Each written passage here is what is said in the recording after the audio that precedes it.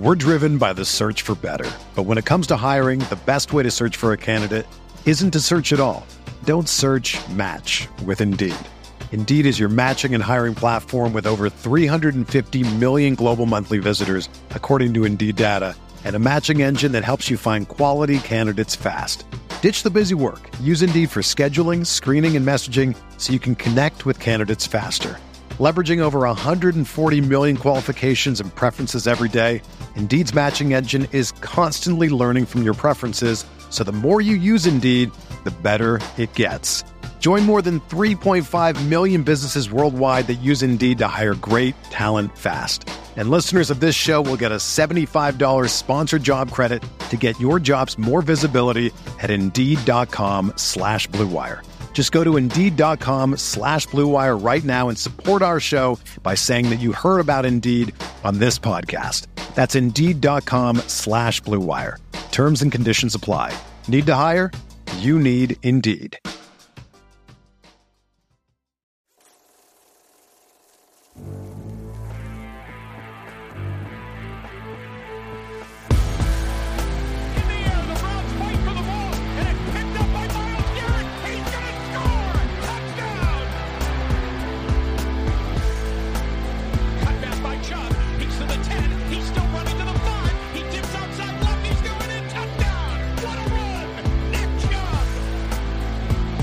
What's up, everybody? Welcome into your Friday, February 17th episode of the OBR Film Breakdown. We are going to continue to do these on Friday. We're recording them Thursday night. This is myself, Jake Burns, your host, and Andrew Spade. We are going to keep doing what's called franchise mode, which this will evolve over time, as I've talked about in previous episodes, where we sort of really take a league-wide perspective, talk about what other franchises are doing. You know, I don't know. I love the name because growing up, like, franchise and dynasty modes were a humongous part of the hours consumed in my childhood. I don't know about you, Andrew, but that was a huge thing I loved to do with video games growing up. So I love the name, but yeah, we're going to evolve like how we do this into looking at more teams around the league and then seeing sort of what their decisions are and if the decisions they made or the Browns made have any talking points that we can relate to your favorite team, and then obviously learn from it and talk about maybe what we would have done differently, so on and so forth, but always trying to put a Browns spin on it. Andrew, what's up, man? Thanks for joining. I think we got a good one today. Yeah, I'm happy to be here, Jake. Thank you for having me. NCAA, I'm trying to think of this. I think it was 02 was probably the year that I had the most hours in. I think NCAA 02, way back when. I had it on I had it on a GameCube. That's how old I am. And I would neglect homework. I would neglect any sort of extracurriculars in college. I would do nothing but I would always add a Division I AA, you know, so like I remember I had a very good dynasty with Portland State out west back in the day. And I would add a one AA team and you know play until I won at least a few national titles. And so that's basically, I mean, practically speaking, my degree is in history, but in reality, it's in NCAA. I think it was 2002. He's a minor in NCAA football, at least. So many credit hours. Well, I played every year, and it was around the time 02, 03, or 04 area where they started to put like your guys could get NCAA infractions, which I always thought was like looking back on it now as an adult, like. You're teaching kids how college kids get in trouble and then like making decisions about college kids getting in trouble. And It's like, I can't believe they greenlit that part of the game. And so it was funny how quickly that feature went into the game. And then immediately like a year or two later it was just out. And I can't believe somebody thought, hey, we should put college age kids getting in trouble and then give young kids the ability to see that trouble and then make a decision on the trouble, punishment for the trouble. It's actually an amazing miscalculation, but boy was it fun. And it leads I'm a massive loser. I'm afraid to admit sometimes because I'm still in an NCAA 14 dynasty league, like a decade after we have 10 guys. We actually expanded it to 12. We restarted our league because we were pretty heartbroken that the news that the game wasn't going to come out. This upcoming summer was when it was supposed to drop, and it was going to be awesome, but they pushed it back another year. And who knows, man, if they're willing to push this game back, which is an automatic cash cow for them the second they put it out, like other games for EA Sports like baseball, and they're doing golf actually in the next month, which I'm pretty pumped about that too. But there are sports where you know that they're risking not making any money. They would make money even if the game was bad. They'd make a ton of money on NCAA football. So them pushing it, willing to push it back another year is a bad sign that it'll ever come out. And I don't think people necessarily want to admit that, but I've talked to my guys about it. I'm like, I don't know if they're ever going to actually come through and make this game. Like, I have a bad feeling about it. But anyway, we're out in the weeds talking about franchise and dynasty modes and all that. And that's probably what we'll do a lot on this show. But we wanted to have a discussion around the Super Bowl. And I haven't really, I don't think, had a great discussion on this, at least justifiably enough for what I want to do to compare the Super Bowl teams to the Browns, because, you know, this stuff we're doing and the Browns getting better and all the noise around next year. And we'll talk about it at length over the next 8 months. You know, we'll continue to talk about it. It's hard not to, but what you want to do is not, to me, it's cool if they make the playoffs, and I want them to make the playoffs and I want them to be better and all. How do they actually win the effing Super Bowl? That's the thing, right? Like, this is all fun and games, but you want to win the Super Bowl. All these things that we talk about, it's not to go to the division round and give an all shucks great effort in Kansas City. It's how the hell do they actually beat Kansas City? How do they make the Super Bowl? And what I thought would be a fun exercise, Andrew, is to look at the two teams in the Super Bowl. And I think we could even wrap around the Bengals and Bills into this to an extent. We're not going to really do that, but you're looking at the real contenders. I think San Francisco belongs in that category, obviously, and kind of looking at, we limited it to the Bills and Chiefs, but you're looking at how do the Browns get into that group where they have a lotto ticket into the playoffs. And it's not just a lotto ticket. It's not like a $1 scratch off.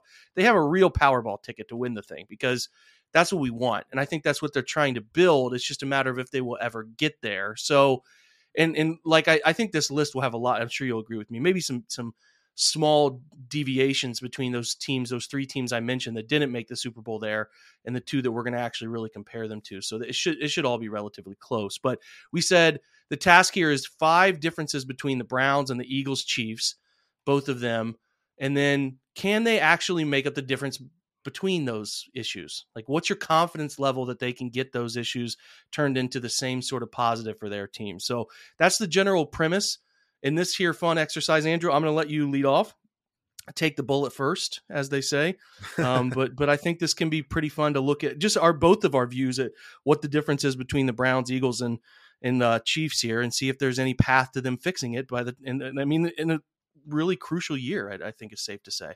No, I think that's absolutely right. And it's, I've had this conversation. I think I was on, Brad Ward's show, Thursday night show that he's doing on the OBR streaming channels last week, and before the Joe Thomas news came down, we were kind of just talking about Browns stuff generally, and it's not that the Browns are super far away, it's that the step from where they are, a sort of league average-ish team, to where the Chiefs and the Eagles are, is a big step, right? So it's not that they're far, it's that like taking that last step is not the same as the other steps, right? It's like Christian Bale, right? When he climbs out of this is where we're going. We're doing this. Yeah, it's like Bale in Dark Knight Rises when they're climbing out of the jail, the tower, and it's like, hey man, you just have to make that leap, right? That final leap, exactly. And then you once you hit that stair, like, you're good. You're in the light. You can get out. But it's hard to jump. See what that just popped into my mind right there, right? Perfect.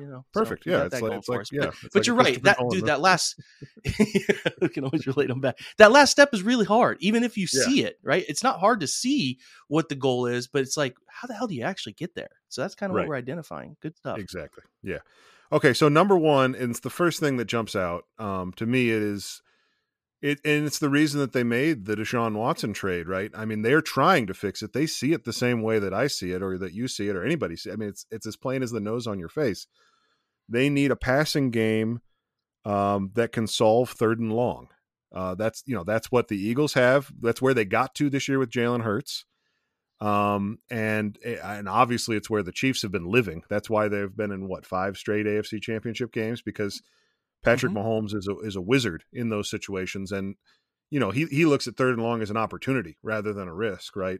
So the Chiefs, they're building their house on that. The Eagles have they still did struggle in 3rd and long, but Hurts got them to a level where they could cope. And one of the most disturbing things about the 6 games that Watson played in at the end of 22 is that the Browns were still in that position where it was 3rd and 7, 3rd and 9, 3rd and 11. And you're like, this isn't going to work. It's not going to happen. There's not a first down here. Solving that is, I kind of let off with a big one, right? But that is, if they can take care of that, maybe some of these other issues get solved. But that's, to me, that's front and center. Yeah, I'm going to say the same thing. We're going to go, before we get into our, and normally I'd let you take the field to answer what you think the likelihood is they can fix that. But I have the same one, and I want to interject with one thing. The Eagles actually this year in 3rd and 7 and long, and it's funny you said that exact number, we're 27th in EPA. So your point is right that the Eagles, and I put it this way, Andrew, I just said quarterback play, like just flat out quarterback play. Yeah, and that's a better. I think the reason Hurts is so successful was because he runs, he does different things on the early downs, and they didn't put themselves in 3rd and 7s that ended up mattering all too much. Right. So they weren't very good at them, but they had ways of getting, like, their 1st and 2nd down success rate were so good that oftentimes they stayed out of 3rd and 7. And yeah, maybe their 3rd and 7 EPA stunk, but they didn't have the volume of 3rd and 7s other teams did. So no, to your point, Hurts is good. He's really good. And he was really great in the Super Bowl. Fantastic, other than one play. And like, the point here is, and you're right about kind of calling it a culmination of passing game. And I'm going to kind of tie that into my first two. Actually, it's my fourth one that I have this more heavier. But like, the question to me is not, can Deshaun get to Patrick's level? I don't think he can, obviously. Right. Yeah. The thing is, like, nobody can. I think Deshaun, but you need to ask yourself, I hit my mic. You need to ask yourself, can Deshaun get to the group below that again? Can he? And I had a lot of people get mad at me the other day because I put out a tweet that said, hey, we're all wasting our time here. The conversations around trading Nick Chubb or who they draft at 42 or what free agents they sign or whatever, it's all really moot unless Deshaun is elite again. And people are like, he wasn't elite. Right. No, man, like he was elite. He had a couple really great seasons, and especially 2020, he was phenomenal. And then all that matters for the Browns is, does he get back to that level? And I think the question is, can he get to the Burrow, Josh Allen level again? And Jalen Hurts is in that tier too. So I think that's where it is. I think you're right. I want them to be able to solve 3rd and long. God, it's so frustrating to look at the chains in a lot of those situations last year, especially, and be like, all right, well, the punt team. It's like back when I was playing, you had your 3rd down, your special teams coach would call the punt team over. And I remember when we were better, he was a little slower to call that punt team together than he was when we were really bad on offense. You just kind of get used to, it's 3rd down long, get the punt team ready. It's just, that's just kind of what would go on in my mind. Like punt team, I'd hear myself calling it in the back of my mind because it's like, they're not getting this 3rd and 12. They're not getting this 3rd and 8. Like, there's just very little hope. So I think at the root of it for me, I would just call it quarterback play. And it's not, can he be Mahomes? It's, can he be Josh? Can he be Joe? Can he be Jalen? And I think my level of confidence in that is not as high as it was last year coming into the season, but I do think he can get back there again. I think we should probably put this in like a high, medium, or low confidence field. Yeah. I would say I'm medium on it. Medium, like middle, about as middle as I can be, where I was teetering on the far side of the likely before the year. But the way the 6 games went, you just can't leave those 6 games feeling great about it. But, I'm not going to sit here and write this whole thing off. I think it's about medium. So that's where I'll sit. What do you think? Yeah, I think it's medium. And I think, you're right to say quarterback play. But the reason I wanted to talk about the passing game more is, I mean, this, we've talked about this, privately and some publicly on OBR air. I think Kevin Stefanski is a component in this too, right? So it's not just the Deshaun Watson. I mean, he needs to be better. Mm-hmm. That's number one with a bullet. But so does Kevin, frankly. And that's my second one, not to give it away too quick. Okay. All right. So we're getting there. So those two marrying up here for me, that's really, because I think your point about the Eagles is so right in that they recognized the liability that they had in, getting caught in predictable pass situations. And so they worked really hard to minimize that. And knowing your strengths and weaknesses and playing to those strengths and weaknesses is part of, solving that 3rd and long conundrum. And I didn't see it happen enough this year, whether it was Jacoby back there or Deshaun. And so that's where I think Kevin gets into it a little bit. Sounds like you're headed that way too. So I would say medium confidence, and part of that for me is about Deshaun, and part of that is about Kevin Stefanski. Hey, here's a reminder that 3rd and 7 conversions in predictable pass situations are the hardest damn thing for quarterbacks to be good at. So it's not Absolutely. a slight to Jalen Hurts as he's trying to develop and get better that, oh, hey, they don't fully trust this guy on 3rd and long. Like, you want to talk about how we're saying the final tier of team building and getting to being in that elite tier that can win the Super Bowl every year is like, it's right there. You can see it, but you can't get to it. That's the quarterbacking tier. People have this misconception, and man, we happen all the time with Baker Mayfield. Not all throws are created equal. Like there's so many throws that are different, stress, environment, situationally, that are so much more impressive than a stat that maybe puts up a touchdown for you, where a guy is running wide open, and somebody throws it to him. Like, that's the thing that is hard about quantifying quarterback play. And I do think CPOE and some of the stuff with, CPOE over expected is really trying to quantify that. Right. But it's hard to always put a finger on. And I think Pro Football Focus is doing a decent job of it, but again, it's hard. So I want to make sure we reiterate that, like, those are the hardest things to do for a quarterback is, oh, hey, you have to throw. We know you have to throw. We're going to make you think the blitz is coming. Maybe it's coming. Maybe it's not. We're going to make you think about it. We're also going to move coverage on you, make it look like one thing, make it be something completely different. And also, hey, the guys rushing off the edge and in the interior, they just know you're going to be throwing it. And it's going to be really hard because they're going to tee off. So that's the hardest thing.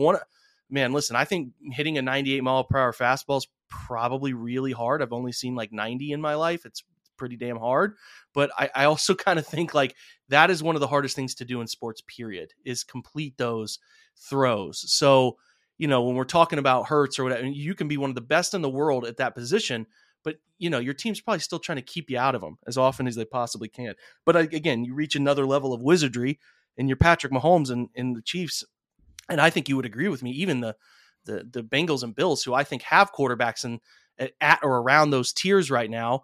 It didn't really matter what 3rd down number it was. They had a pretty day. I remember a lot of times this year, Andrew, watching the Bills and being like, God, these guys complete like 2nd and 17s and 3rd and 15s. And it's like, yeah, what earth are they living on? Like, we're not even in that realm of possibility. So I think that's really well stated. Now, my second one is play calling. Like, and my point is, what Sirianni and Steichen, I'll continue to butcher that, did a really good job. Like their design with their quarterback and their group was phenomenal. It was really good. I think there's some differing opinions on Jonathan Gannon, but that Eagles defense did perform well throughout the year.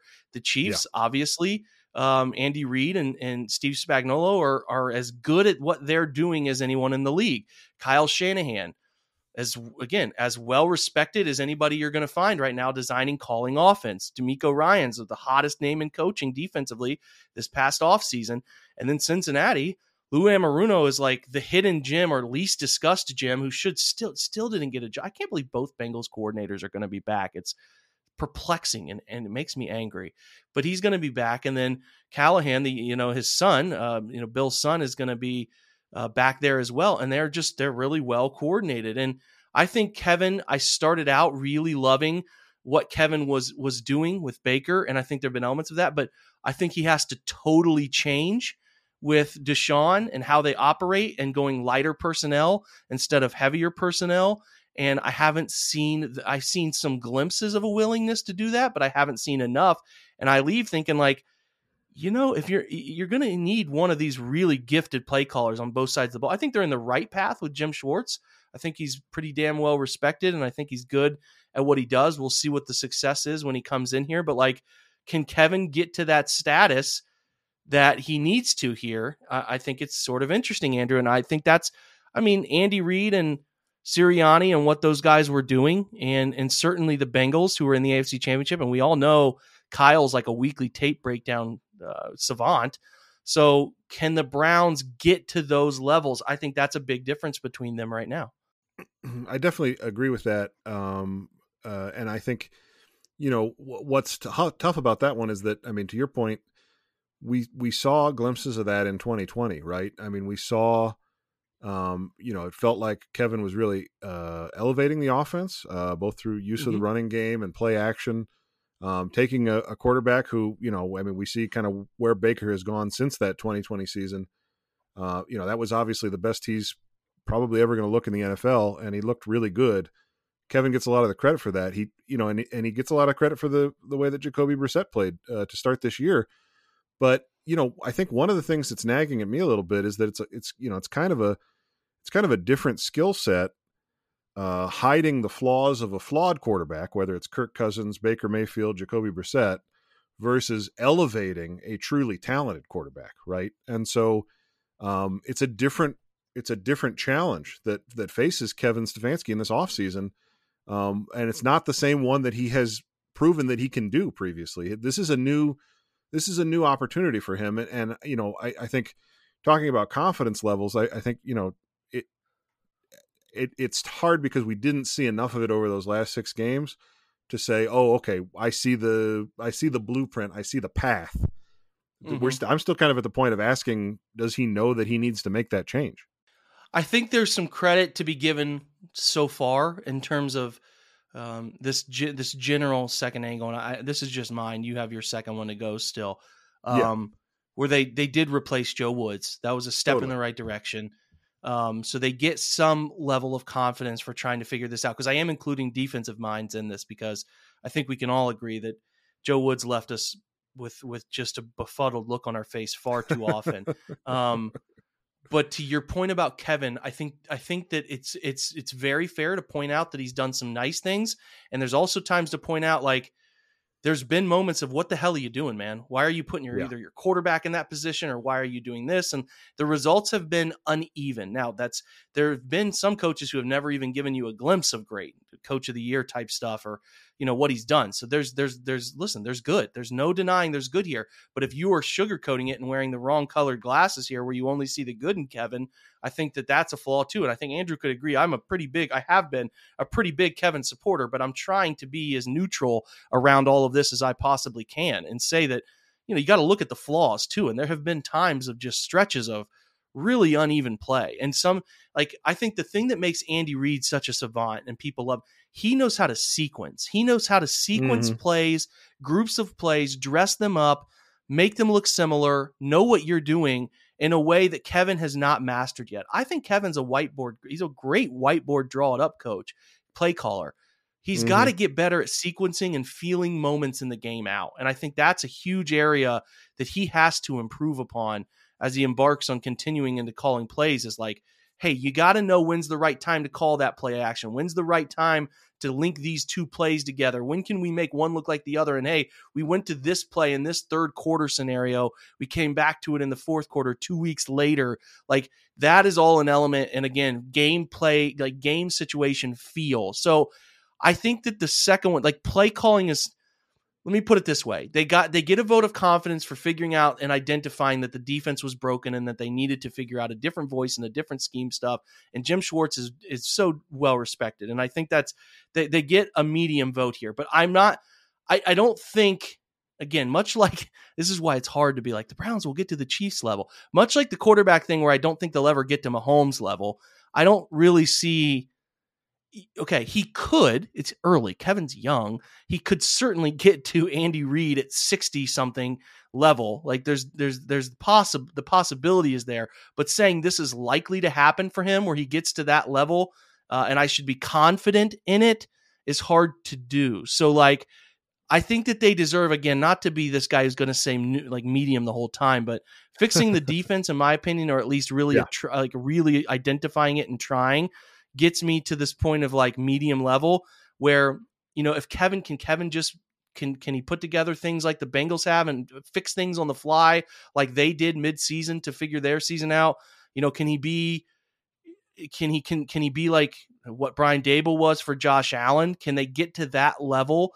I think he can. He's not going to get to Andy Reid's level. Andy is like, he's just at the doctorate level of this whole thing, man. Like he's just kind of toying with people at times. But, and that, again, I'm not trying to make people feel like, well, God, are we ever going to beat the Chiefs? Because that's kind of what it seems like here, is we're trying to pinpoint how these teams become like these Super Bowl teams, right?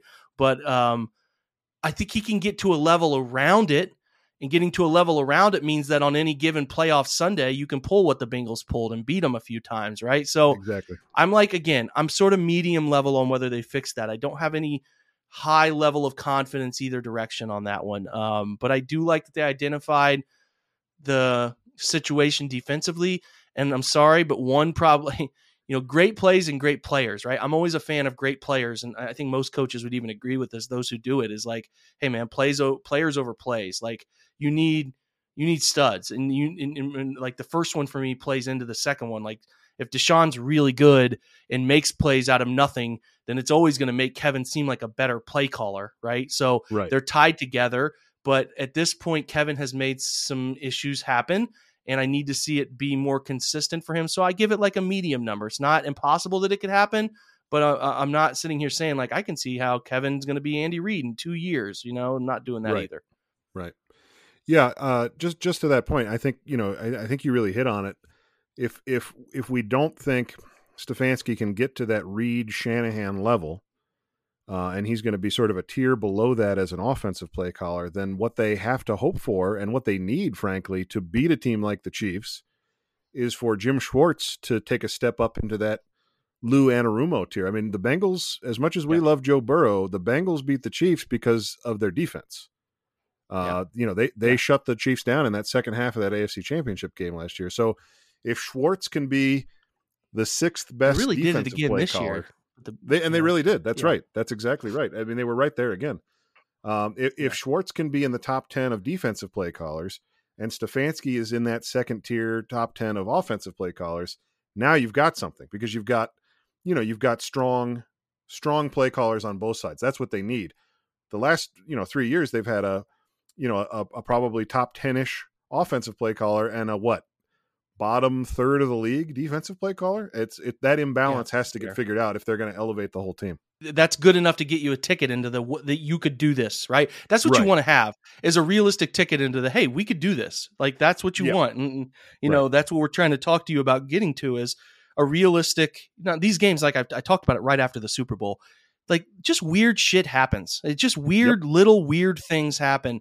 And but what you want to be is not no offense to the Jags or the 2020 Browns, where it's like you're there kind of in the realm of like, hey, we could have beat the Chiefs like the Jags thought last year, the Browns thought in 2020, but you're not really there, So that's what we're trying to talk to you about, is how they get there. And if Kevin is a tier below and is again able to put together some things, but also with the example of Kevin kind of being a tier below, Callahan and Zach Taylor are a tier below, but Joe Burrow, Jamar Chase, T. Higgins, they just make plays. They make a lot of plays in those like unpredictable or neutral situations, and that's what the Browns will need to do with Deshaun or whoever's catching the passes. And we'll talk. I've got another category on that, but yeah, that's like where I'm at with the play calling, coaching, quarterback thing. I think they're in a good path there, especially fixing defense, but can Kevin become this consistent version of a guy that we've seen before? Because to your point, you made a great point about,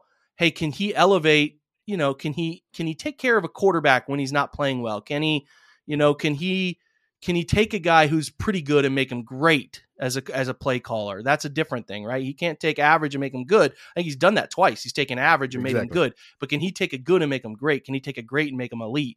Those are the questions I think are very fair to ask. So, those are my two. What's your second one? I didn't mean to take that away from you. No, it dovetails really well. It's just a specific part of play calling on the offensive side.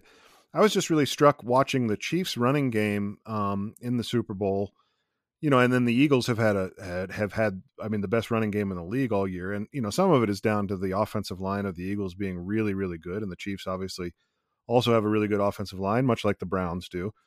But one of the other things that struck me, and it really was the way that the Chiefs were doing it in the Super Bowl again, was the unpredictability of it, right? That they would get to running concepts that they obviously liked and were comfortable with, but they would get to them in weird ways.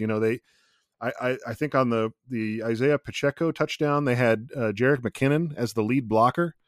So just, putting some tweaks on a weekly basis into the run game that sort of, upset the expectations of the other team. I think one of the things that was specifically concerning about the Browns in the second half of 2022 was the run game felt awfully predictable, and they had a lot of inefficient runs where they were getting hit at the line of scrimmage, getting tackled for a loss, those sorts of things. And that's, considering the talent that they have both at running back and in the offensive line, that sort of inconsistency, inefficiency is kind of, I think the word you have to use is unacceptable, right? They have too much invested there to be inefficient. They need that to be what it was in the first half of the year, which is the best, most efficient running attack in the game. Yeah, I have something similar on that later, so I won't dive too deep. I want to know your confidence level that they can get to that same sort of plane there with the other teams in the Super Bowl contending category.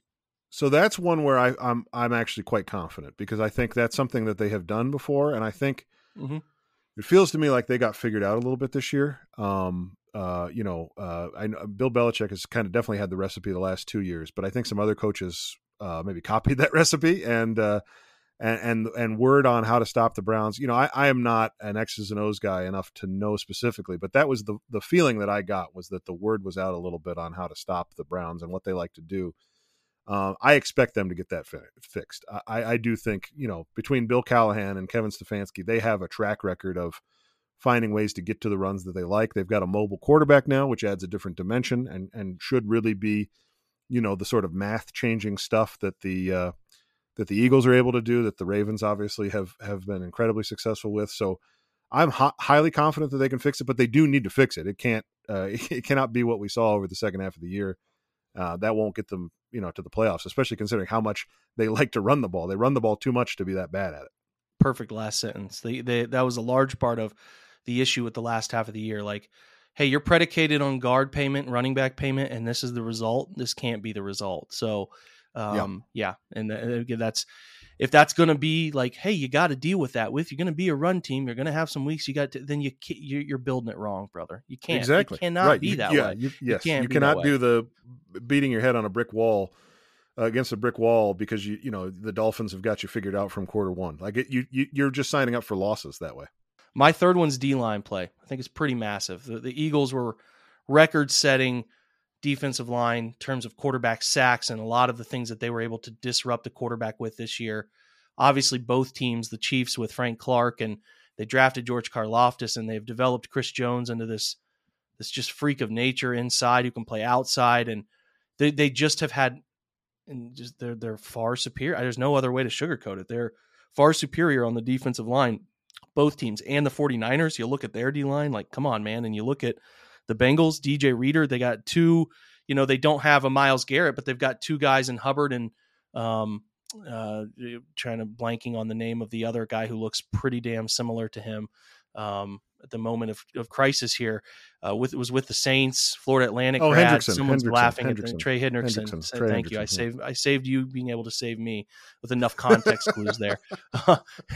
So him and Hubbard just like are little clones of each other, but they're good. Their group is good with Reader and the collective pass rush from Cincinnati. Like the Browns have Myles Garrett, who's better than I think anybody other than Nick Bosa is right there with him on any of those four teams. And certainly the Bills, when they had that, this is a large part of the Bills issue. You look at if you pay attention to or follow enough Bills people, I follow a lot of guys because I used to do some stuff with Cover One over there. Like their defensive line without Von Miller, not as bad as the Browns, but they certainly had their issues. They couldn't generate pass rush in moments that they needed it. And they were just absolutely crushed in the run game by the Bengals in the run game, man. Like that was Joe Mixon looking like looking all pro in that game. And that's embarrassing. So that's something they're trying to fix. I think the Browns clearly have to fix it to a much larger scale here. And they have, the hardest thing to do is find an elite dude at either position. And they have one. They have found that. They have Myles. It's not going anywhere for a little while here. But the auxiliary stuff around him, the gap, this is one that I think I'm relatively, let me put it this way, Andrew, I'm relatively comfortable in saying they can fix it, but they're currently the furthest away from it like the furthest away from fixing it. It's going to take a lot of work, development, all the above to get this defensive line to a respectable level. It's a part of what Jim Schwartz does, a huge part of where he's had success in 10 years. He's stopped at between Detroit and Buffalo and Tennessee the first time, and obviously his run with Philly into the Super Bowl championship, and then his time spent as a defensive assistant with Tennessee is like their defensive lines are really good. So I'm confident that they can go out and get some guys who raise the basement of that group and make them better. But I have low confidence because it's a lot of just unknown. There are paths to fixing this thing, but I have low confidence that you can just fix it, because it's not that they can't. We see teams all the time change a position unit and become better the next year. They certainly can. But the level of fixing here is staggering to be anywhere near the 4 teams at the top we're talking about there. And if you include Buffalo as that 5th serious contender, I'm sure Buffalo is going to be doing everything they can to fix their group. And when they had Vaughn, they were pretty good. Like they were pretty good. But I just, again, I think I feel pretty confident in saying I'm low because they just deserve low confidence in that category right now. They sure do. There's there's also the most opportunity to fix that. If that is, I hope what I'm saying makes sense. I don't have great confidence though, because they haven't drafted mid-round defensive linemen that have been very good, at least as we sit here right now. Now that could be Chris Kiffin is gone coaching linebacker somewhere else. That could get fixed certainly. But as I sit here, I'm supposed to just have faith that like Andrew Berry has, they signed, there's a funny thing, Andrew, there's an article out from PFF today, Pro Football Focus, talking about the most improved player on each team. And there the Las Vegas Raiders are with Andrew Billings as their most improved player on their team. And it's like, okay, well, they signed Billings, but they couldn't figure out how to get him in shape and do what was needed coming back from the pandemic break to be a contributing member. Okay, that's a flaw. They never replaced some guys that they brought in. They took a huge risk on, again, I'm just like, it must be too late. I'm drawing blanks on names. The risk factor last year on that defensive tech, Malik McDowell. They just like, why should we have confidence that they can fix defensive tackle when they've never, the draft guys they've gotten between like Togiai and Jordan Elliott, like what confidence should we have that they can get this right? They have opportunity. They'll have money. They'll have draft capital in that range that you can draft some guys, but like, why should we sit here and be like, you know what? I've got a bunch of high confidence they can figure out how to get this D line together when we haven't seen it. Like we haven't seen it. So I just, it's there, but there's a huge gap between where the Browns defensive line is and where these other contending teams are, in my opinion. Yeah. I mean, I think, setting aside, maybe if you have specific hard feelings about the Deshaun Watson move, I think the mishandling of the defensive line room under Andrew Berry is probably the biggest flaw in his resume. That, you listed it all, very accurately. And the one thing that you could kind of point to that was like, well, he had that right was he chased Jadeveon Clowney for 2 years very publicly and finally landed him. And it looked great last year and then completely blew up in their face this year. So, there's not a lot of confidence that this group knows how to fix it. As you said, they have the opportunity to fix it. And they have a clear and urgent need to fix it. And you have to hope that whoever they get to come in and be the defensive line coach and Jim Schwartz can figure it out. Schwartz was on Cleveland Browns Daily last week, and he talked about just letting those guys play with their hair on fire, go after it. So if they can get the right players, I think this is a system that will allow them to be successful. But yeah, big question marks about whether or not they can find those guys. And I think, and then you can also have the conversation about relatively fewer assets than they've had in the past few years when they failed to get it done. So it's a doubt for sure. You can go sign Daron Payne or Draymond Jones, right? Those guys are there, but free agents we're talking about John Johnson here as a guy they want to cut after 2 years of, one of the few signings I've been more excited about than John Johnson. Yeah. Like he was, I loved everything about it, the need and what he did in LA. And like, then he comes here and he does something completely different to what he was doing in LA, and he's now a guy that people want to cut. And I can see the path to cutting him, but it's like there's inherent risk here with going out and giving a guy gigantic sums of money in a second contract. Like, it's not like, oh, we got Payne, it's solved. Oh, we got Jones, it's solved, right? So there's nerves there. And it's like, boy, the OBJ trade and sort of everything around that for a couple of years really, yeah, that was Dexter Lawrence was the pick, right? Like, Yep. That's a pick, and then like not missing out on Jeffrey Simmons, who was sort of hurt, right? If he wasn't hurt, he didn't tear that ACL. Would they have been interested in taking him earlier? There's just a lot, man. There's just like these D tackles I'm looking at who have come out and been pretty good. Larry Ogunjobi they let leave, and he just was stellar. Right. He's been stellar. And you talked about you hope he goes to the Ravens to complete the bingo card. I don't want that, man. I prefer to see if he wants to come back here for a year. So anyway, man, I don't know. I just look at this group, and play calling's we're not far away from that tier, and quarterback play can be right back to the tier below Mahomes. And man, the D-line stuff makes you nervous because even though they have the assets, where do you get the confidence that they're going to cash those assets in a way that can get it done? It's just like if you sell yourself that, then you're selling yourself kind of selling yourself an outlier based on what they've done, which is a bit disappointing. So low confidence for me on that one, unfortunately. What's your third one? Yeah, it kind of maybe speaks to my, I don't know, my overall football philosophy or something, but I don't have anything on the defense on my list of 5 things.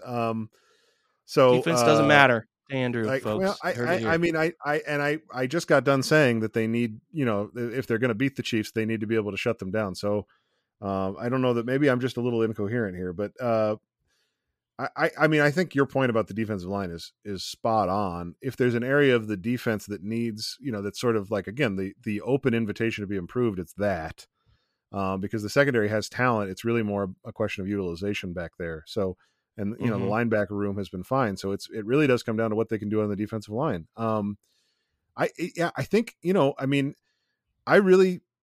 I think defensively, the hope has just got to be that between the position coaches that have left, and then changing the coordinator. I mean, the other thing that was notable about that Schwartz interview, and I'm a little off topic from my list, but just, I think it's worth mentioning that, Jim Schwartz said very specifically, we need to be letting these guys think less and react more and communicate it clearly and then let them go play. I think after listening to those comments, I feel very confident in saying that the Browns front office and probably even Stefanski felt like they have the talent and it wasn't being utilized properly with the previous defensive coordinator. That was, reading between the lines of his interview, it sounds like, they felt like the instructions, the play calling, all of that stuff was unclear to the point that guys didn't know where to be, which is, obviously what we ended up seeing, on Sundays. And so I think, I'm not saying it's going to happen. Let's put it that way. We no, exactly. I'm not saying it's going to happen, but it feels like the straightest line to them having a better defense is just that the guys that are there 100%. Already play better. So 100%. My third one, especially those DBs and linebackers before you go, especially there, that's where the talent is. There's so much I talent. don't think anybody's getting Taven Bryan and Jordan Elliott and Agreed. Maybe Agreed. Alex Wright keeps developing. I don't want to lump him into that group and Perrion they develop. There's some chances to develop there, but I'm just seeing a talent Chisholm. I'm just seeing there's a problem there from looking at those groups on other teams to this one. But I do think that you can still unlock bad players into marginal rotation players. You can find that. But to your point, I hope that Schwartz has a big impact on talent that we've seen to take it to like the Newsomes and Wards where they're these guys are pretty good. No, now they're really good. That's what we need. Right. And from that probably stems a defensive line that's more respectable, right? So yes, exactly. Anyway, yeah. On to your third. So now having said that I didn't have anything about the defense, I am going to say, and this one is specific to the Chiefs, but they have had for the entirety of Andy Reid's time there, reliably at least decent and often good special teams play. And Dave Taub. Yeah, exactly. Dave Taub is the Tobe. I don't know. I always screwed that up. Teeb. Taub. It can be whatever we want it to be. We can do what we want here. People don't come to this pod for name pronunciation. If you do, shame on you.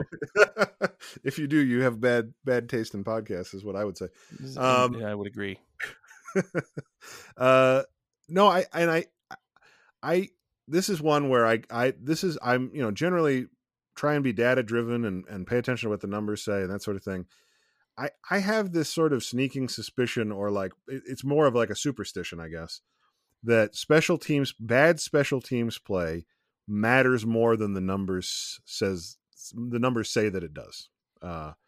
And I basically just, I know that can't be borne out by the data from what I've seen, but it's something that just feels to me like, whether it's a fake punt that gives a team an extra set of downs, or you're punting from midfield and they're picking it up at their own 5, and then you let them return it for 40 yards or something. Those sorts of plays, I just feel from a momentum standpoint, a missed extra point after you score a touchdown that should tie the game and you miss an extra point, so now you're still down 1. I just feel like it time and time again, it pops up. And it's also a little bit of a personal axe to grind because, the whole Mike Priefer situation just keeps being a thing. And, I think maybe the head coach, maybe the organization as a whole, they want him to be a Dave Toub kind of guy, and he's just not.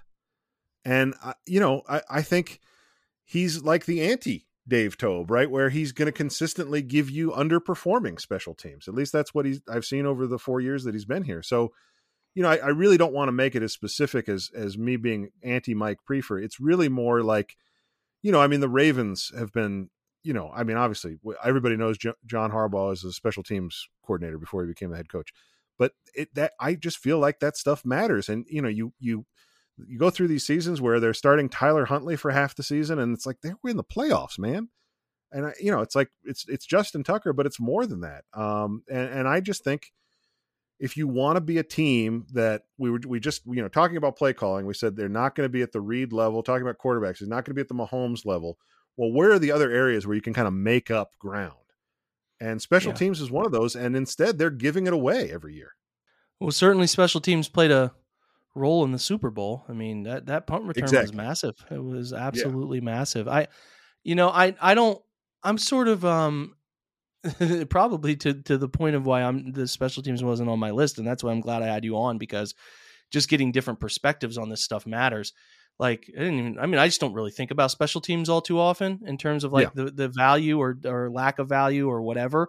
Largely because I think most special team units are the same in the NFL. That's just me. You could be right. You could be right that there's something we're not quantifying here. And it's certainly not an element that helps I couldn't tell you what Prief's, like, what's he giving them that somebody else couldn't give them? I don't have that answer for you.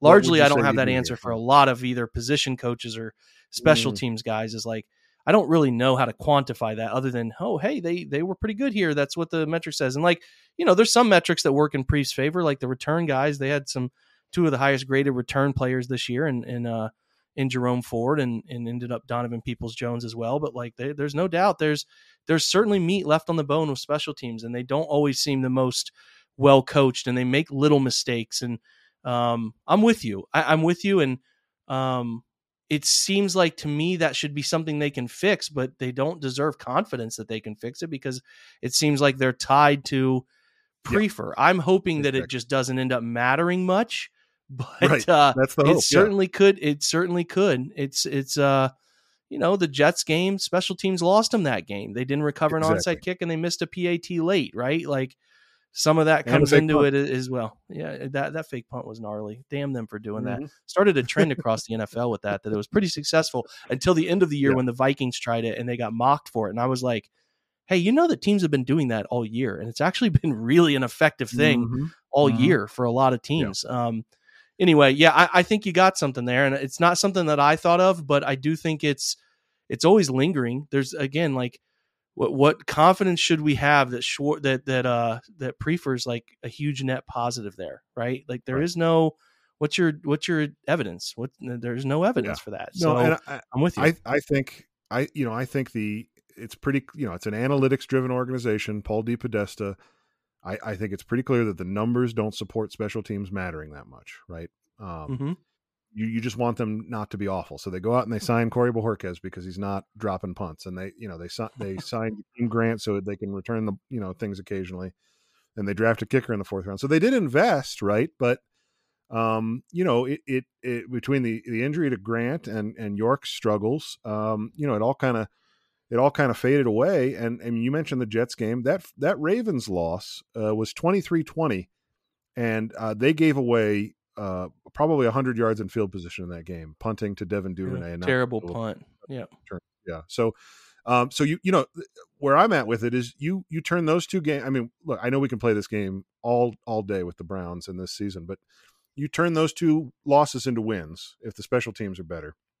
They're 9-7 going into Pittsburgh in week 18 with something to play for. Different season. Play for. So yeah. To me, it's about you. The chances are, I mean, we've kind of danced around this, right? The chances are that Patrick Mahomes, we're currently witnessing probably the greatest quarterback performances year in, year out of any player in the history of the league, right? So you need to find other areas to make up ground. Special teams is one of those that's ripe for the picking on this team. And I mean, you said already low confidence. I'm right there with you. It's low confidence that they're going to be able to really make that matter, because I don't think that they think that it matters. Agreed. They largely low confidence and prefer low confidence. They'll replace him. It's all bad. It's all bad. So you hope what you hope again is that it just, like I said, I don't mean to be like dismissive of your point here, but you just kind of hope maybe it doesn't matter. That's the only thing that you can hope for in this is that. I think that's. But you're right. Philosophy. Like these games are won on the margins. They're won, and if you want to talk about and say, hey, well, if they would have won this coin flip game, well, then every little piece of that coin flip game matters, and you can't just gloss over it. Then, right? Right. If they're going to say, well, we just had bad luck this year. Well, okay, kind of, but also you could be better in certain areas. And how about you try to get better in an area that you can control? So I'm with you. I think that that's something that, again, if you're going to be trailing without a real answer, you're never going to get them Mahomes. It's just not going to work out for you. Sorry. Exactly. But you could get a great special teams unit. You could get a great defense and really hope for the best and have everything in place to take advantage of those little things that you could take advantage of. So yeah, spot on. We're going to take a break. We're only break of this episode, and we're going to do our final two each. We'll be right back. We're driven by the search for better. But when it comes to hiring, the best way to search for a candidate isn't to search at all. Don't search, match with Indeed. Indeed is your matching and hiring platform with over 350 million global monthly visitors, according to Indeed data, and a matching engine that helps you find quality candidates fast. Ditch the busy work. Use Indeed for scheduling, screening, and messaging so you can connect with candidates faster. Leveraging over 140 million qualifications and preferences every day, Indeed's matching engine is constantly learning from your preferences, so the more you use Indeed, the better it gets. Join more than 3.5 million businesses worldwide that use Indeed to hire great talent fast. And listeners of this show will get a $75 sponsored job credit to get your jobs more visibility at Indeed.com/Blue Wire. Just go to Indeed.com/Blue Wire right now and support our show by saying that you heard about Indeed on this podcast. That's Indeed.com/Blue Wire. Terms and conditions apply. Need to hire? You need Indeed. When you need mealtime inspiration, it's worth shopping Kroger, where you'll find over 30,000 mouth-watering choices that excite your inner foodie. And no matter what tasty choice you make, you'll enjoy our everyday low prices, plus extra ways to save, like digital coupons worth over $600 each week. You can also save up to $1 off per gallon at the pump with fuel points. More savings and more inspiring flavors make shopping Kroger worth it every time. Kroger, fresh for everyone. Fuel restrictions apply. Another day is here, and you're ready for it. What to wear? Check. Breakfast, lunch, and dinner? Check. Planning for what's next and how to save for it? That's where Bank of America can help.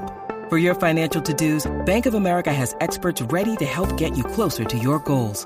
Get started at one of our local financial centers or 24/7 in our mobile banking app. Find a location near you at bankofamerica.com/talktous. What would you like the power to do?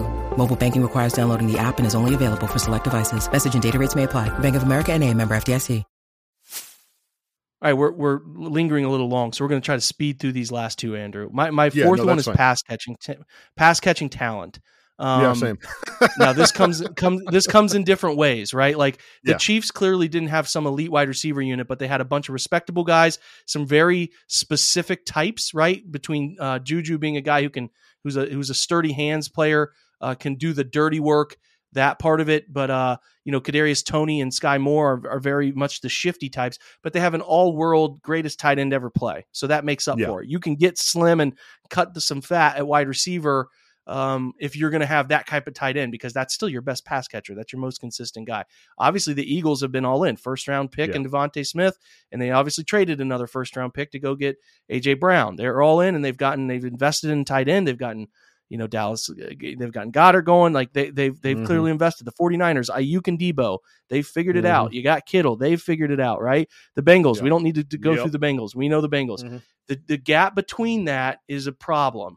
Now, I don't think the Browns are. I'm not saying they're bad. I'm not saying that. Between Njoku, Amari Cooper, DPJ, and whatever the third wide receiver ends up being, like there's talent enough there to win plenty of games. And I actually do think they could be in the realm of right time, right place in the playoffs and beat some teams, but there's still a gap. Like there's still a gap, and that's why it's not the highest one on the list for me. But I need to see it. I'd love to see it get better in some way, shape, or form. Now, the way they get better is a little bit all over the board. I actually think they've been decent at this for the most part, between going out and getting crafty ways to get a veteran like Cooper and, DPJ. You deserve some credit whenever you can get a 6th-round pick who turns into a respectable player. And they could have traded Njoku away. Like, Andrew, they could have given him away. They could have not been patient with him. They could have not continued to develop him, but they did. And I think he's in a good spot. He was a top 7 tight end this year to continue to be one of the top premier tight ends in the game. So I don't have as little confidence as I did about the defensive line in terms of using the resources, but it's still not going to be easy, and they still need to make up ground here somehow, some way. And if they pick a player at 42, they need to hit. It's got to hit, and there's a real challenge hitting on a receiver at pick 42. So I would say like low, medium, largely because it's just going to be hard. And if you're going to trade for someone like Cooks or Hopkins, that's also going to be hard. And you're going to give up a way of getting better at other positions if you do that. And if you trade for a Jerry Jeudy or a Elijah Moore, like you got to give up a real asset to go get those guys, right? So it's just going to be a challenge. This is less can they do it and more, hey, this is going to be tough because you just don't find these guys growing on trees. But like the Bengals, hey man, T. Higgins was a 2nd-round pick. They hit. You need your 2nd-round pick wide receiver if you're going to go get one this year to hit, or if you're going to make a trade that's meaningful, a Kadarius Toney type trade. Not that Toney was some groundbreaking player for them, or like A.J. Brown to an extent, because A.J.'s a 1st-round guy, giving up a 1st-round talent to go get him. Like if you're going to make that trade, that player's got to be DPJ again. Amari Cooper again, and even better if you're going to give up something really serious to go get that type of player. So it's going to be really hard. They're not that far off, but it's something that is not as easy as we like write it on paper to be. You kind of, does that make sense? Like it's not as easy to fix as playing a video game, I guess is kind of what I'm getting at. It's still hard to find really good pass catchers. Right. Yeah, no, I think that's a great point. And it's, it's also my 4th bullet point here is I specifically made it about the Eagles because, the A.J. Brown trade, when they already had Devontae Smith, it's like, is that overkill, or what, you guys are really all in, and now they have 2 receiving options, both of whom I would prefer to anybody on the Browns roster. So it's really one of those situations where you kind of can't have enough in this day and age. And I mean, to your point about the Chiefs, it's not necessarily that any of those guys are game breaking, but it's that they have different ways of getting there. And I think, one of the things that this brings back up is how much it hurts that Anthony Schwartz is a total non-factor. And it looks, it looks like David Bell might be kind of in the same category of, not being the kind of guy that can really make a difference. And obviously, Mahomes makes everybody better, but the Chiefs having 4 different guys before you even get to Kelsey that can attack a defense in a specific way is a real strength. And that versatility, for the Browns, it's Cooper, Njoku, DPJ, and then a Cliff. And so whether they get there by adding more depth that actually can play, right, not just names, but guys that can play, or if they try and add another top option, either way, that's what they need is just more. They just need more. I mean, there's really no other way to say it. And the Eagles were in this position last year, right? They had Devontae Smith, first-round pick, had a great rookie season, and they're like, that's not enough. We're going to trade a first-round pick for another guy who's even better than the guy we drafted in the first round. That sort of like greedy mentality of give me another one, give me two more. That's what the Browns really need to embrace this offseason. Yeah, perception's interesting, and I'm not saying this because this is what you're saying, but like David Bell had the same rookie year from a regular season standpoint as Sky Moore. It's just kind of fascinating. Like, oh, absolutely. Team perception and stuff. Like, I don't know. I mean, I think David Bell, and I'm not saying you're not saying this, but he deserves more opportunity. I did actually see an interesting stat today about his separation numbers were some of the best in the rookie class. And I'm like, okay, that's interesting because they didn't find him a ton. He just was really, I've said this many times. I said it on Spaces today when I visited Chops and those guys over there. Like, I've never seen a more boring rookie. Like, in terms of if he was supposed to make a play, he kind of made it. There was no crippling drop from David Bell or what a play from. It's just like, okay, he caught that ball for 8 yards, great. All right, he caught that ball. He only got 2 yards. That's whatever. Like, I don't know, just very much like he was out there and he caught 24 passes for 214 yards, but I don't remember any of them. Tell you that much. Like, so I don't know. I think it's certainly far further in the. He's not going to end up mattering much than it is. He's going to turn into this 1,000-yard receiver. So I get that angle, but like, they have to find ways. They've got to find a way to be. They deserve credit for what they got Amari Cooper for last year, right? Like, that's great. Definitely. They deserve credit. They got a great year out of him. Can they do that again somehow? Whether that's a rookie that turns in a 800-yard rookie season and a second-round pick like George Pickens, or turns in an amazing second half of the year contribution like 600 yards and 7 touchdowns that Christian Watson was able to pull off, or that's going out and getting a veteran. If they go get Hopkins and he only goes for 800 yards or something, that's not it, man. Like, you got to figure out a way to whatever asset trigger you pull here, it's got to matter, and it's got to make a difference for this team right away, man. Like, really right away this year. They need better wide receiver play. And, if they were to somehow go with this, I don't even want to entertain the second tight end seriously featuring a second tight end. Like, I just cannot fathom that they would think that's the right route to go. So anyway, we'll move off that. My last one's O-line cohesion. So I think that this isn't like, I think they have talent, right? They have talent in the O-line, that there's no doubt about it. But can they be cohesive for an entire season? And that really does look at like Jedrick Wills, Jack Conklin. Like, there's talent here. It's certainly a top 5 to 7 unit in the NFL. But man, the way the Eagles O-line was playing by the end of the year, what the Chiefs were doing by the end of the year, they have to get into that group. Now, the 49ers were pretty damn good too. Buffalo and Cincinnati are still looking for answers there. Still looking, hunting, searching. Not every team's got a perfect roster. So, what some things that Cincinnati's hunting for are not things we're hunting for, and vice versa. But the Browns have dumped a lot of assets, top 10 picks, contracts, assets into this spot. They cannot have lulls. They can't. They cannot, as a group, have lulls like we saw last year because one member of that group is out. It has to be an elite unit all the time because they're paid to be an elite unit all the time. They have to be that way all the time. There's no excuse. That's a lot of pressure on them, but that's the pressure that they've put on them. So can they do that? This is the one where I do have high confidence that they should be able to do. I think they can. I really do think they can. If the schematic stuff and the quarterback play from Watson, as they get more accustomed to how Watson plays, will help them. But like, that's an element to me as you watch, like, damn, look at that Eagles O-line. Damn, look at the 49ers O-line. Look at how well the Chiefs took a record-breaking Eagles front, sack pressure front, and held them to nothing in the Super Bowl, right? Like, that's what the Browns have to do. That's the expectation based on the assets committed to that group. So one of the ones that I do have high confidence that they can figure out, but they got to do it. So that's a big part of it, and that's kind of one of the last ones that caught my eye in differences, especially the way it went weirdly for the Browns offensive line the last half of this past year. Yeah. I mean, I think you said that all about as well as it can be said. It has to be elite for it to be worth it. You know, I mean, they're paying two guards top 5 guard money in the NFL, you know, and it just, you know, that's so much to have invested in the guard position where you can often plug somebody in off the street and get good play out of them, especially when Bill Callahan's your line coach. So it needs to be better. But that's the thing. The second half of the season. The guards can be really good, but then the cohesion stuff is like if Jedrick Wills has a bad game, then you get 4 sacks always in something. a game. It's like, right. Yes. Yeah. Yes. So they just need the group to be good, right? Because like Andrew Wiley was the left tackle, exactly, right tackle for the Chiefs, and it's like that. But they played really well. He played really well. So they got to find a way there. They've got to find a way.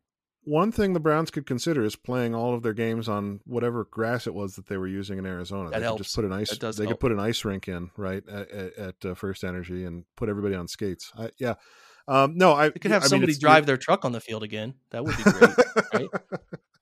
Apparently, it's a classy look. It's a classy look. We just had a guy drive a truck onto our field, and they were just very nonchalant about that. Like, he was bored, and there was a truck. So you do the math. I think you're spot on with that one, Jake. And I think, you know, I agree with you. My confidence is high, just because of the assets that they've got invested and the talent that they have at the coaching and everything else. But we have to see it, and it has to be, as you said, consistent and across the line for the entire season. Okay. Last one for you. My last one is a big picture one and kind of a bummer. So I guess if you're feeling pretty good about where Jake just landed us, maybe just call it an episode here. Yeah. You might just want to be done. But I was thinking Andrew's never been one for extreme optimism, folks. Just telling you right now. This isn't about optimism or pessimism. This is just facts, man. The one of the things that really differentiates both the Eagles and the Chiefs. This doesn't apply to the Bengals, I should say. And it's up and down for a lot of teams, but it's ownership. One of the things that is at the top of people's list of concerns, if the Browns have another bad year, is that Jimmy Haslam is going to lead another coaching search. And we know what that roll of the dice looks like. So Jeffrey Lurie, as the owner of the Eagles, he's really the guy that I thought of because, he hired Andy Reid and he got that right. And then he hired Doug Peterson and there was a power struggle and he chose Howie Roseman over Doug Peterson. It seems like he got that right, even though Doug is having some success in Jacksonville. And then they went out and settled on Nick Sirianni, and now they lost the Super Bowl and both of their coordinators got head coaching jobs. So it seems like from a professional development standpoint, I mean, obviously Andrew Berry was there and then got hired away to come to Cleveland. They are churning out executives and coaches that other teams in the league want. And that is, that's the sign of a healthy organization. And I think, as much as you can say that what has happened in Kansas City is about Andy Reid, and it is, Clark Hunt has also been good at getting out of the way of his, the people leading the organization. And so, I just think when you're talking about, sustained success and why the Browns haven't had it, that roulette ball only really lands on one person's face, and it's Jimmy Haslam. Maybe he's taking that to Milwaukee now. He's just going to cast all that dark energy into the Bucs organization. And you're always right. That's the cloud. That's the cloud that's always looming here. Is Jimmy. And I'm sorry. I'm sorry to end it on that. But no, it is a fact of nature and where they're at. Like you can't ignore it. No matter who you want to blame. Hey, it's D. It's not Jimmy. Well, okay, then fine. Whatever way you want to frame it. Whatever Haslam you want to put this on. The son-in-law that brought in Jake Paul. How when they're in the middle of that run of decisions. Oh my God, man! You're in the middle of having a disappointing season, and you're just doing PR stunts. But that sort of judgment, it's just you said. I mean, cloud is the right word. It's just always kind of there in the background.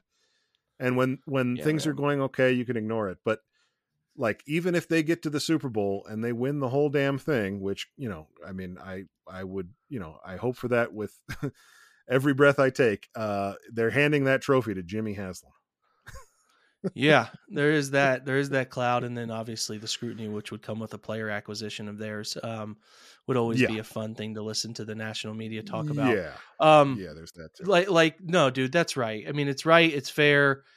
You know, what's interesting to me, and you did a good job there of talking about. It seems like executives of the Browns have been in hot demand still somehow.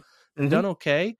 The thing I'm worried about, as you were saying that popped into my mind, is like, hey, Kevin has had the same coaching staff for 3 years. Is that a good thing? Like, is that a good thing? In some sense, yes. But like, when you watch these other teams that are finding success, like, coaches are just getting plucked, man. Like, hey, we love what the Eagles did. We'll take Steichen. We'll take, even though Gannon had his issues, like, we'll take Gannon, right? Like, it just seems like those guys are getting plucked left and right. And it's like Stefanski's 3 years into this thing and he doesn't have any coaching tree. Like, I mean, I guess if Petzing gets this OC job, he's got somebody that went from a position on his staff to an upgrade somewhere else. And like down the line, you could try to look at that. But yeah, that's a thing, man. I think that it seems like the Browns front office is, between the analytics ratings that they do at ESPN and some of the forward thinking stuff there, like somewhat respected, even though we had this argument in our Slack channels this year about Glenn Cook was getting an interview. And I'm like, I'd kind of be surprised if anybody wants to take on a Browns front office member right now based on how things have gone, but he got interviews, right? Like there's at least some sort of interest. It's like, I haven't heard of any Browns coach getting serious interest. And again, it speaks to where they are, and maybe they go out next year and they're 14-3 or 13-4 and they have a good year. They do get some interest. So it's not sitting and rooted in long-term stuff here, but like, that's an element of like, if you want to know if you're healthy in terms of what the league thinks of you, look at where your coaches are at, where they're going, what they're doing, what the league is trying to do to hire them. Right. So it's a good point, man. It's a good point. And yeah, Jimmy is at the root of all of it, that even if they do move on from Kevin someday and you think, well, they're just a coach away, man, they got all right. Well, okay. Well, they got to have Jimmy hire that person. Yeah. You got to have him hire that person. And that's, as we've seen over and over again, is pretty scary. So, pretty somber, man. Great ending, Andrew. Great choice from us to wrap this thing up on. Listen, I had a ton of fun though, man. We're not even going to vote on the confidence because there is no confidence with Jimmy. There's just not until he like. I mean, I guess I'll give Jimmy some credit that he seems to have stayed the fuck out of their way for a while here. He deserves some praise for that, but he's still at the root of it, Jimmy Haslam, and he could revert back to like, I'm tired of this at any moment, you know? And that's always scary. So, but again, I guess you could say low, medium confidence because he now has like given these guys 3 years and he stayed out of the way. And he seems to have been like, he did just hire Freddie in 2019. He did just make some of those decisions that weren't even 5-6 years ago yet. So we should probably get a little further removed before heaping a bunch of praise on Jimmy Haslam. But at least right now, in terms of making some of those surrounding employment decisions, he's doing some things okay. Definitely. I don't know. Yeah. No, I think that there's a path for him learning on the job, you know, and success kind of teaching him what it takes to be successful, right? Like, you know, if the Browns turn things all around and have a really strong 2023, that should help him understand like the benefit of being patient, you know, with an organization. So I think there's absolutely a path where this does all turn out okay. My fear and what made me think of it is exactly what you just said, of thinking they're a coach away. If they don't live up to expectations this year, I just what that looks like, what the transition to the next group looks like after this year is that's the scary part. But I really don't mean to say that it's hopeless. It's just not, you know, it does, you know, because these things change on a geological timescale, right? He's the owner for the rest of his life, and then he passes it on to somebody in his family. The owner doesn't change really.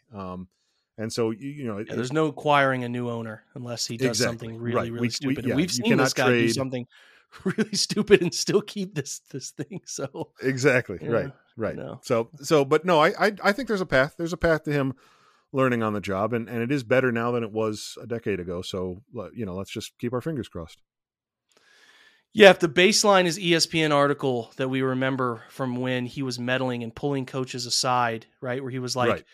getting Mhm. like in the hallways and putting up social media hits on like terrible. So there was, I cannot remember who wrote that article, but it was around the Hugh Jackson era when there was that Yeah. division between the football guys and analytics guys, and like it was just hilarious at the time. And like, I guess if our baseline is he doing that shit anymore? No. Right. Okay. Then he's Right. going in the right direction. Yeah. It's like, we've it's really moved low off an F. standard. We're like D+, C-. Yeah. Yeah. My exactly, favorite exactly detail, right. I've said this a bunch, but my favorite detail from that article is that he would sit in meetings in the conference room and eat hard-boiled eggs and peel the shells and just leave the Yeah. shells on the table or the floor, which Normal is just behavior. I Normal mean, behavior. just giving a finger to like everybody that you are around all the time. Like it's not even like it's a Stop. wrapper. It's like eggshells, the hardest thing in the world to pick up. Yeah, man. How about you Okay. have somebody pre-peel those for you? How's that sound? Like, you're rich, dude. Have someone pre-peel those sons. Yeah, of bitches buy so an you egg don't have to peeler. Leave your trash. Golly. All right, that's a wrap. We're done. We're talked about it. We've given you some ideas of what we think. Feel free to let us know if we're wrong. You know our social media handles by now, so find us and yell at us if you would like. Otherwise, Well, I think yeah, this is a please fun yell. exercise. Yeah, we love that. Fun exercise all around to just sort of take a health check on where the Browns are. So for Andrew, for me, we appreciate you. Andrew, I appreciate you, man, for being here and spending an Oh, this is hour a ton of of fun, your evening Jake. doing this. Yeah, this is great. Yeah, man. We'll continue to do these. Hopefully you guys like Franchise Mode. We're always open to, I always very much welcome DMs with concept ideas and, hey, would you hit on this topic? Blah, blah, blah. I'm more than willing to take user thought process stuff and apply it to the show. So feel free to ever DM me or any of us at the OBR. If you're a subscriber, hit up our inboxes and let us know. So otherwise, listen, have a great Friday, everybody. Appreciate you. We'll be back with a quick mock on Saturday like I always do. Otherwise, have a great Friday. Go spend some time with your family. Enjoy the decent weather. And listen, thanks for stopping by. Appreciate you. Stop by the OBR too if you can on the way out the door. Go Browns.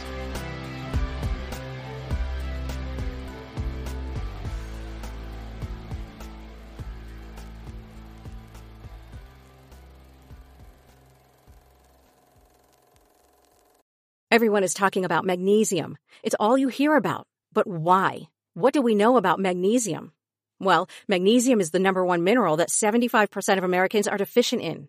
If you are a woman over 35, magnesium will help you rediscover balance, energy, and vitality. Magnesium supports more than 300 enzymatic reactions in your body, including those involved in hormonal balance. From functional medicine doctors to mental well-being and female hormone experts, we all know that magnesium is the one mineral to improve all aspects of well-being and health. But which one?